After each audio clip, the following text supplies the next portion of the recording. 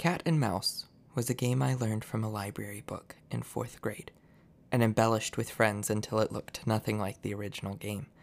The cat had a den, a circle with a 5-foot diameter to protect from mice. The mice, everyone else playing, had to move in a straight line forward or backward in the 10 to 15 feet directly in front of the circle. Their goal was to make it to the cat's den. If the cat caught them, they became kittens. If they made it to the circle, it was a point. But the biggest twist was that the whole game was played on hands and knees. It was a game of teasing, of back and forth, never quite knowing who was going to end up on top. This is Girl Found.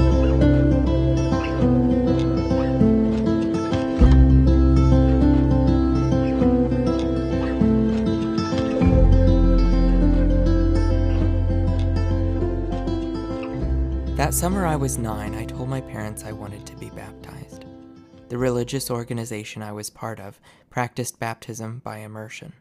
Historically, baptism by immersion has been called adult baptism and was reintroduced into Christian ideology by the Anabaptists, a group of reformers primarily in Scandinavia who later became multiple denominations, including Mennonites and Baptists. Their most recognizable tenet was returning to the example of Jesus Christ from the Gospels, in which Jesus is immersed in the River Jordan by the unoriginally named John the Baptist. This was contrary to the current practice of the time, which included sprinkling infants with holy water as soon as possible after birth by the Roman Catholic Church and the Orthodox churches.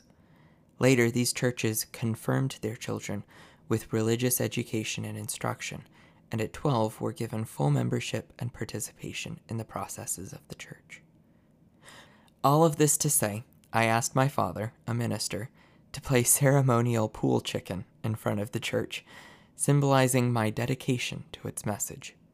In other areas of the country, the religious organization I was joining baptized its members as young adults.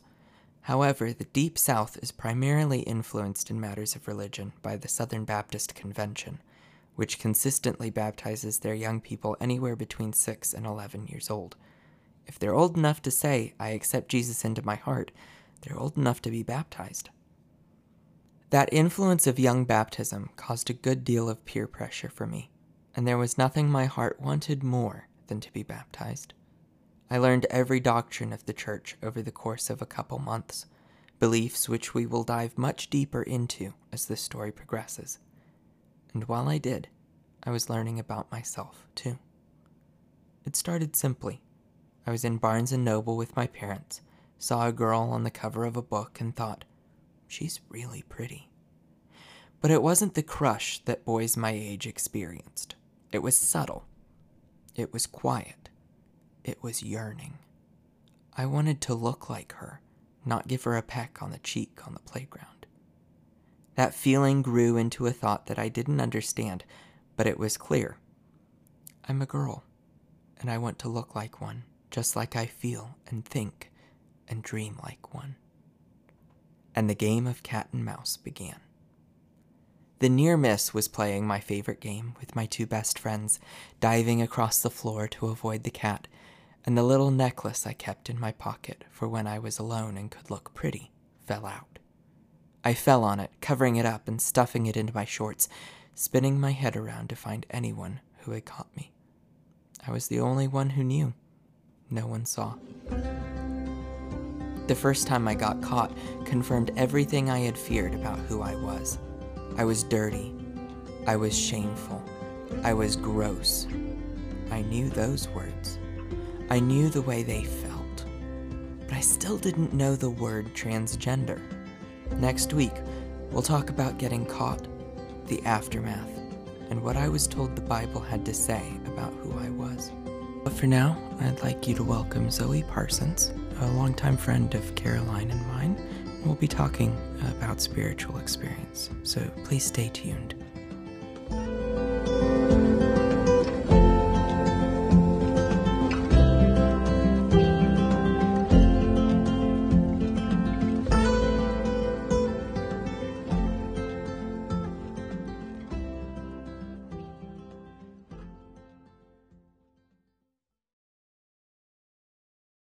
try to lean forward into it like you're talking directly to the microphone instead of to me. Got it. Welcome back, everybody, to Girl Found. I'm Evan Bates, and today I have joining me Zoe Parsons. There are multiple Parsons. Okay. Which is funny since you're a pastor's kid. Yes, Parsons. Yeah. Okay. Well, welcome, Zoe. Thanks for agreeing to do this spur of the moment and of course. Almost in the middle of the night. I got a milkshake out of it. Okay. Well, that's worth it. I'm kidding. I hope it's worth it. Is it worth it? 100%. Okay. 100%. Okay, perfect. Okay. I'm just kidding. So, I would like to think that I know you pretty well, but I know that there's a lot more that I have to learn about you. So hopefully I learn a lot from this interview as well as everybody I listening. feel like you might learn a lot of things about me through Caroline, and now you learn things through me. Yes, a more direct route. Yeah. Okay. Well, so I know that pertinent to this podcast, you have multiple roles that you have had to fill in different places in life. One of the big roles that you've had to fill is being a pastor's kid. Is that right? Yeah. What's that been like for you? I know that everybody's experience being a PK is different. Was yours positive, negative, a little bit of both? What was it like? I think it, for the most part, is pretty positive. I grew up going to church events and a lot of like potlucks and Christmas services and Easter services and things like that. And I think a big part is growing up in a small rural church. I feel like that was a much more close-knit community. And I feel like that's more special for me as a PK because a lot of these old people have seen me grow up. They've known me since I was an infant. I was literally the baby Jesus in the play when I was little. And yeah, and now I'm in my 20s and they've literally seen my whole life. So I think it's special in that instance of having a community that's been there the whole time, even if it's like through a church. But I mean, I also remember being like, oh, do we really have to go to this? Or like, oh, I'd rather be going to a friend's house, but I have to go to this church thing. So like, of course, it always interferes with like some social things, but I think it's important overall in making me see and understand people in so many different ways, because I feel like I may not necessarily myself believe in a lot of the things I learn in church or see in church, but it helps me put myself in other people's positions and see how they may see things. And I feel like that's a important role to play because a lot of the time people can just attack you and just come at you, and whether it's like people bringing up Christianity and politics or things like that. So I feel like it's important that I have this kind of community role where I may not necessarily believe all the things I know or experience, but I can definitely listen to you and like feel for you, kind of a thing. Yeah. Well, I'm glad to hear that it's been a mostly positive experience for you. Before we go any further, I just want to make note. I hope all of you enjoy listening to ASMR, because in the background of our interview this evening, you can definitely hear Sansa, the oldest of the cats, chowing down. And she won't stop, and I've just given up. So I hope you enjoy the background noise. Anyway, yeah, it's interesting that you've had a largely positive experience from your childhood as a pastor's kid. I think it's interesting that you've grown up in the same church your whole life. Yeah, or mostly. So my family's from Miami, and when we moved here, we went straight to the Saluda United Methodist Church, and we were there until I was, I don't know, 5 maybe, and then we went to this other church in Horseshoe, North Carolina, for just a little bit. And then my dad went back to doing Saluda. So there was a little bit of a switch up, but for the most part, I've been pretty much at Saluda United Methodist Church my whole life. That's interesting because I never spent more than 3 years at the same church growing up, except for one where I was there for 10 years, but that was the anomaly for sure. They don't normally allow pastors to be at a church And that that's so long. funny to me is like since I have this one experience, I've always thought like, oh, you go to one church and you stay at that one church. But my dad was like, oh no, the bishop chooses where you go, and the bishop can send you wherever, whenever. So it's just so interesting because you can pick a permanent home and you can have like be like, I would like to stay here, but you never really know. So I just thought it was interesting that From what I've heard, the Methodist Church also does short stints as well, usually for their ministers. So it's interesting that you had the experience of staying at one place for a very long time. For a while, I thought it was pretty normal that long stints were the norm. But I mean, my dad told me about the bishop decides when and where you can move. So I thought it was a norm, but obviously not. Yeah. So into this very positive culture that you were raised in, from what I'm understanding, I want to know a little bit more about your personal life as you were growing up. Was there a moment or a process where you realized that you might be different from other people?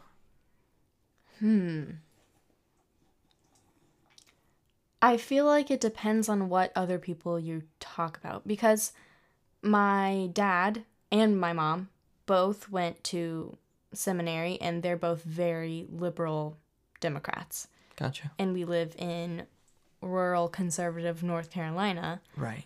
So I 100% feel different when it comes to Christianity and religion and all those things because I do feel accepting of the LGBTQ community and different races. And I also believe that you can believe in whatever religion you want to.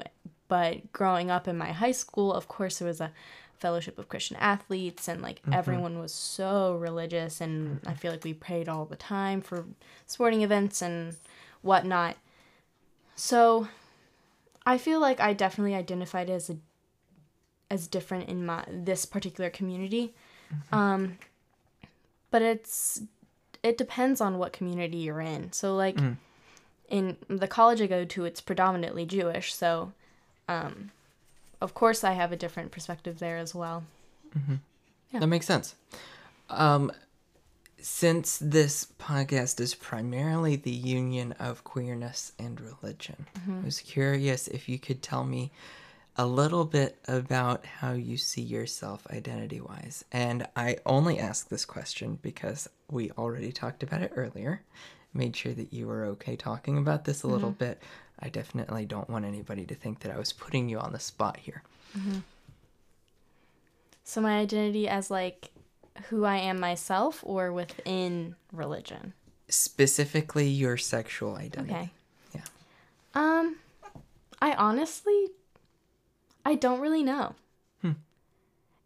I mean, I would say I'm a straight white girl, which if you look at me, I obviously am.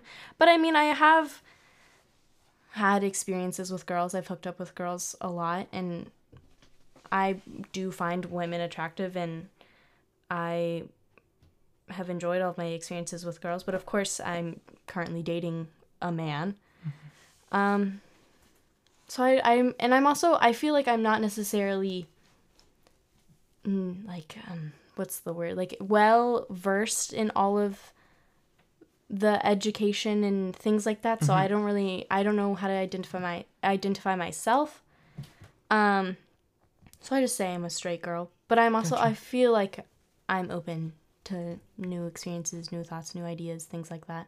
That makes sense. So yeah. Cool. Awesome. Thanks. This church that you were raised in. So you talked about the dichotomy between your parents who were university educated, liberal, Democrat, and then you talked about that contrasting with the church. Did you find the church a welcoming and supportive, the local church that you were in, did you find it to be a welcoming, supportive, inclusive place? Or were there times when you wondered if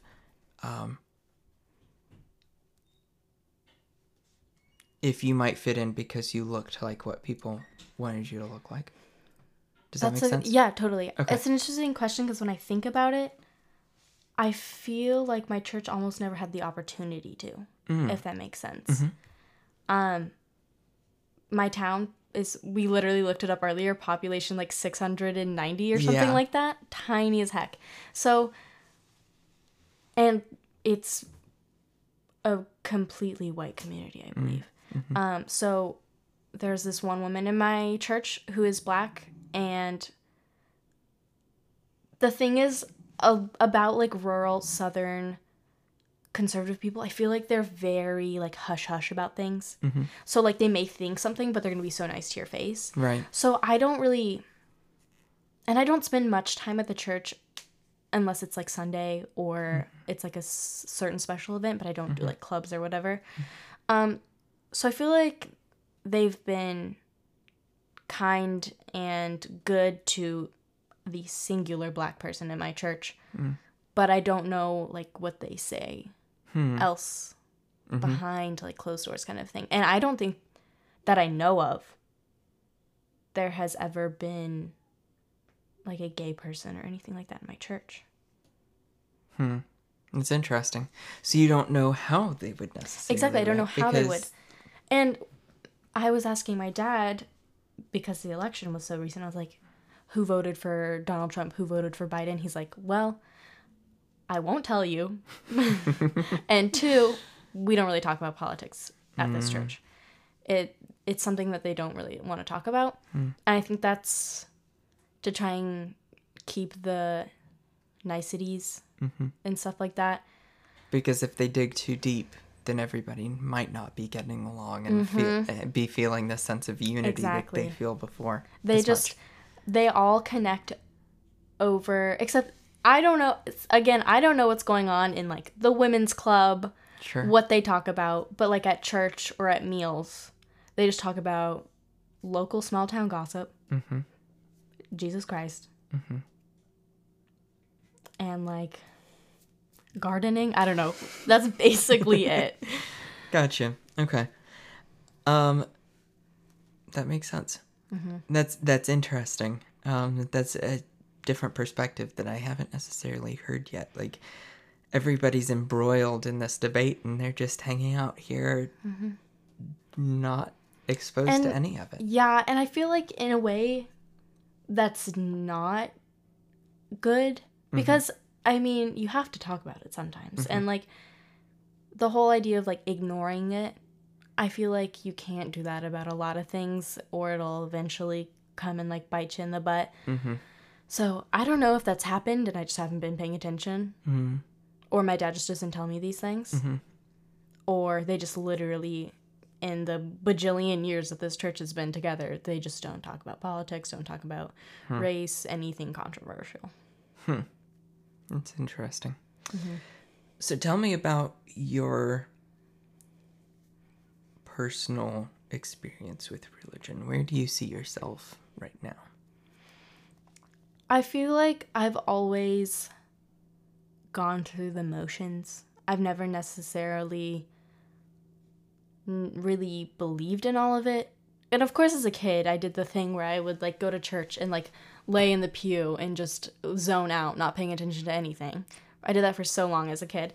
And then I went off to college and I feel like I'm not necessarily a religious person, and I've never read the Bible all the way through.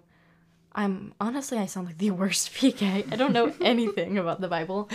I do ask questions at times, and my dad does like to sometimes talk to us about the Bible and whatnot.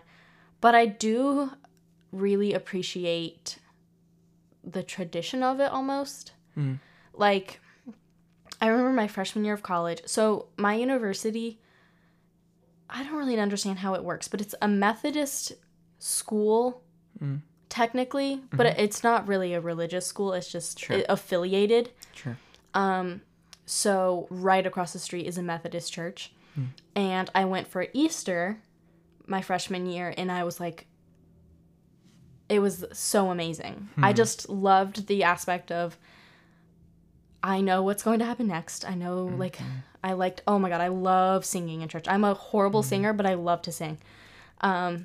It's just so fun and so pretty and so nice. And I think I just liked the tradition of it, and it did feel like home to me. Like, even though it was in Washington, D.C., it wasn't my small rural hometown church.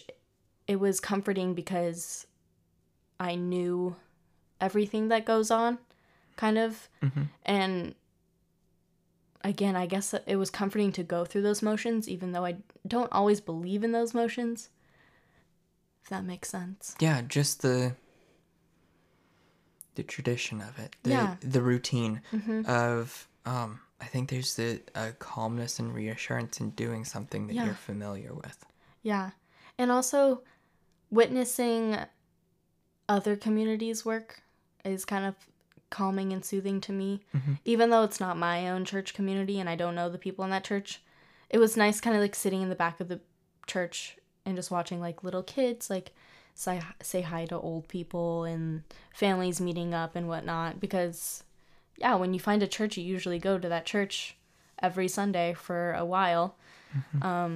And so you build a little bit of a community. So it's just soothing. I like the community aspect that comes with church and religion and spirituality. Sure. Well, one more question for you before we run out of time for today. How do you see the Christianity that you were taught growing up reconciling with queer identities? So there's a lot of polarizing ideas about, there are the people who don't believe in the Bible at all. They've moved beyond it, discarded it, see some value in it, but it's not the law of the land per se. Kind of where I am, kind of where Caroline is, what we've talked about there. And then there are people who use the Bible as a weapon, as a tool. And then there's a huge spectrum in between. And I was wondering how you see Christianity with queer identity. I feel like that is a topic that could be talked about for forever. And also talked about in so many different perspectives. Sure. I don't really know. I feel like there are so many different pieces in the Bible that you can take in so many different directions. And then again, I'm talking about the Bible and I don't really know anything about. Oh my gosh. But I feel like, yeah, there's people like you who read the Bible and appreciate it for what it is, but you don't have to take it at face value. And then there are people who are like, it says what it says and I will believe it to its full extent. And I feel like there are, like, you can find pieces that fit you, and I don't know, you don't have to like weaponize it. And I feel like you can, I'm not finding the words for what I'm trying to say. Just kind of mold your own identity through the Bible in your queerness. I don't know. You're saying that they're not mutually exclusive. Yeah. Gotcha. It was interesting. We talked about this earlier this evening, and we were talking about some of the verses that are used to argue against queerness in the Bible. And they can be taken so many different ways, and we'll talk a lot more about that in the future, especially as we get more into the whole doctrine and cult identities and all of this stuff, as we balance that against, I don't want this to become the cult podcast, but I also don't want it to become the queer podcast either. This is a special story because it incorporates both, and so it'll be interesting how we weave in the theology behind queerness as we talk more. And I would love to have you back on. It was a pleasure talking with you, Zoe. Oh, that's awesome. I had so much fun. Oh, I'm so glad. You really got my freaking brain gears working. Thank you for being so willing last minute to talk with me. And a few notes of housekeeping real quick. Thank you for listening to Girl Found. Please like, subscribe, share, rate this podcast. It's now available on every platform where podcasts are shared. We're really excited about that. You can find it on Apple Podcasts, Spotify, Anchor, and every other RSS-based podcast feed wherever you listen to podcasts. In the meantime, I'm hoping to get a Patreon started for the podcast soon. So stay tuned for some of the ways that you can support us as we seek to tell this story. Thank you again for joining Girl Found. I'm Evan Bates, and I hope that in this coming week you explore yourself and what it means to understand yourself. Thank you. Bye-bye.